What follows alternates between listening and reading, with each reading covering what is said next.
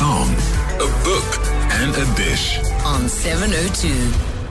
13 minutes to 6. It's something we do every Friday. It's something we look forward to all week. We call it a song, a book, and a dish because we spend time with somebody who you may have know something about or think you know very, very well. And we ask them to pick a favorite song, to pick a book that's either they just like or that's been particularly inspiring. We talk a little bit about food, not just about food, but meals, because they're not always exactly the same thing. My guest knew at a very young age that she wanted to go into the world of medicine. She's carved out a really crucial career, not just for herself, but for the many, many people who've benefited not only from the services that she's provided, but also from the teaching that she's done in hospitals, at the University of Witwatersrand and beyond. Dr. Carol-Ann Benn is considered to be one of the top breast cancer experts around the world. She has created something called the Breast Health Foundation. She's been an activist for care and for people who need care, and we're delighted to have her with us in the studio. Prof, welcome. It's good to have you on 702 Drive. The pleasure's mine. Thanks. So let me first ask you this. I saw an interview where you said you knew at 5 that you wanted to be a doctor. Did you know what a doctor did, apart from the not broad? Not a lot. So I wanted to do things to help people. And we'd found an old snake, and I was slowly dissecting it, much to my parents' horror. I think it was yes, like mine too. 5 wasn't weeks even old. There. Yes, absolutely. Try to put all the bones back together, which is a hell of a thing. Probably why I never went into orthopedics. Took one look at that little thing. So didn't have a lot of idea. Wasn't really encouraged by my parents. I come from a teaching background, and I write well, but I'm really dumb at maths, okay? So I always say it to the medical students, if you want to do something, it's about hard work and determination. So I think I memorized every single maths paper that ever passed paper, hit from a matric point of view to crack it to get in, okay? But everyone wanted me to go into journalism and not medicine. So your dad was what, an entrepreneur? Your mum was a teacher? So my dad was Mr. Crinkle-Cut. He did Willard's chips, and he brought in Stimrol and Willard's and all those things, and he was really very good at marketing and seeing the food industry in terms of what was happening. My mum was a teacher, and in fact she was a really strict teacher. I remember having to call her Mrs. Benn in a class, which was like everyone was like, when I said, "Hi, Mom," okay. And she really encouraged us to just follow what we wanted to do. Very much a bit of a teacher by day, activist by night. So she was very involved in UCT in the 50s or maybe the 40s. I don't know how old she is. Old, okay. Older than you, anyway. Absolutely, okay. I think early 80s in terms of pushing rights, okay. So even now she does a lot of work on soup kitchens and poverty relief, etc. So it's really my background. So meal times, because we'll start with food. I mean, what's happening? Presumably, you're not eating crinkle-cut chips or Stimrol. No. What kind of food was served at the table? But more importantly, perhaps, what were you all talking about? So you're talking about when I was growing up? Yes, okay. yes. So let me just say that my mum's cooking wasn't... I love her dearly, but my brother went to the army. He was one of the last batches, and he loved the food, okay? Things would move in her fridge from one floor to another. So I kind of grew up not really with a great food appreciation. I love it because Charles is very much a foodie. Charles is your husband, right? Okay. Charles van Lockenberg. He's an emergency specialist. So they really like to cook and do things. And for me, it was about grabbing a cup of coffees, which I still do at 5 in the morning, working my whole day, and coffee and green tea. And that's why I say celery is God's pretzel. You grab something on a run and you go. But I have got a family who loves food, so I'm privileged in that I have exposure to lots. And tomorrow night, I believe, is Charles Fish and Chips. 100%. Tell us about that. You have to come round. He does this...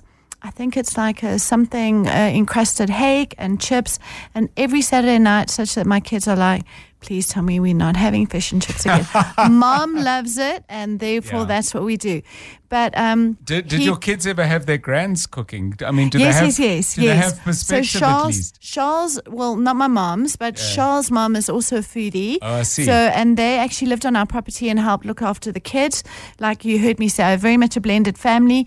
And also with me being at work all the time, etc., the children are really independent. They grew up in government hospitals. They were breastfed there for the first 2 years.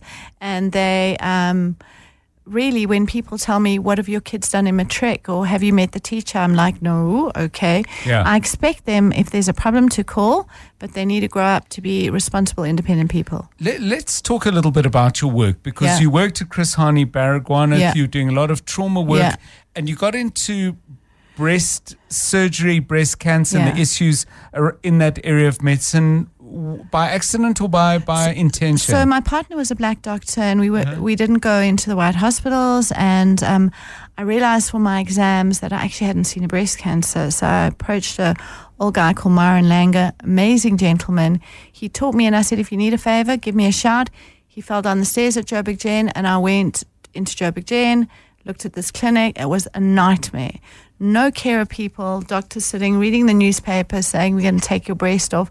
I'm like, how do we treat people this way? Yes. So I got funding to go overseas, and the rest is history. And I've really pushed for the rights of that. So I set up a massive unit at Chris Hani, Helen Joseph, with my non-glorious demise from there. But the very good news is, when disaster strikes, sometimes better things happen. Yes. So I'm now managing a similar size clinic in private. I do it for nothing, and we fund out everything.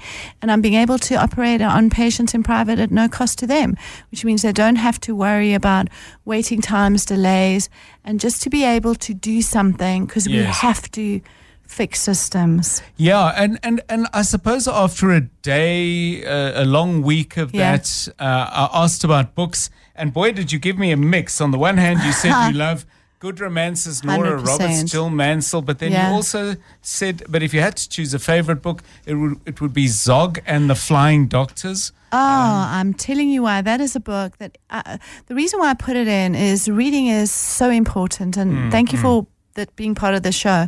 I think every single person should read to their kids. Yes. And that's the one thing we did. We have children who love reading. And if you start with a clever Julia Donaldson or something, Zog is very much a hashtaggy book. The girl saves the prince. She becomes a doctor. She has a dragon. And I can't encourage people enough to get involved in reading. It worries me this quick YouTube, listen to something audio and not get the concept. So good for your brain. Yes. So I read every night. I said I was a bit embarrassed to sit here on your show. I'm never going to tell a story about myself. You see these people who sit in exclusive with this fancy book, and it looks all scary.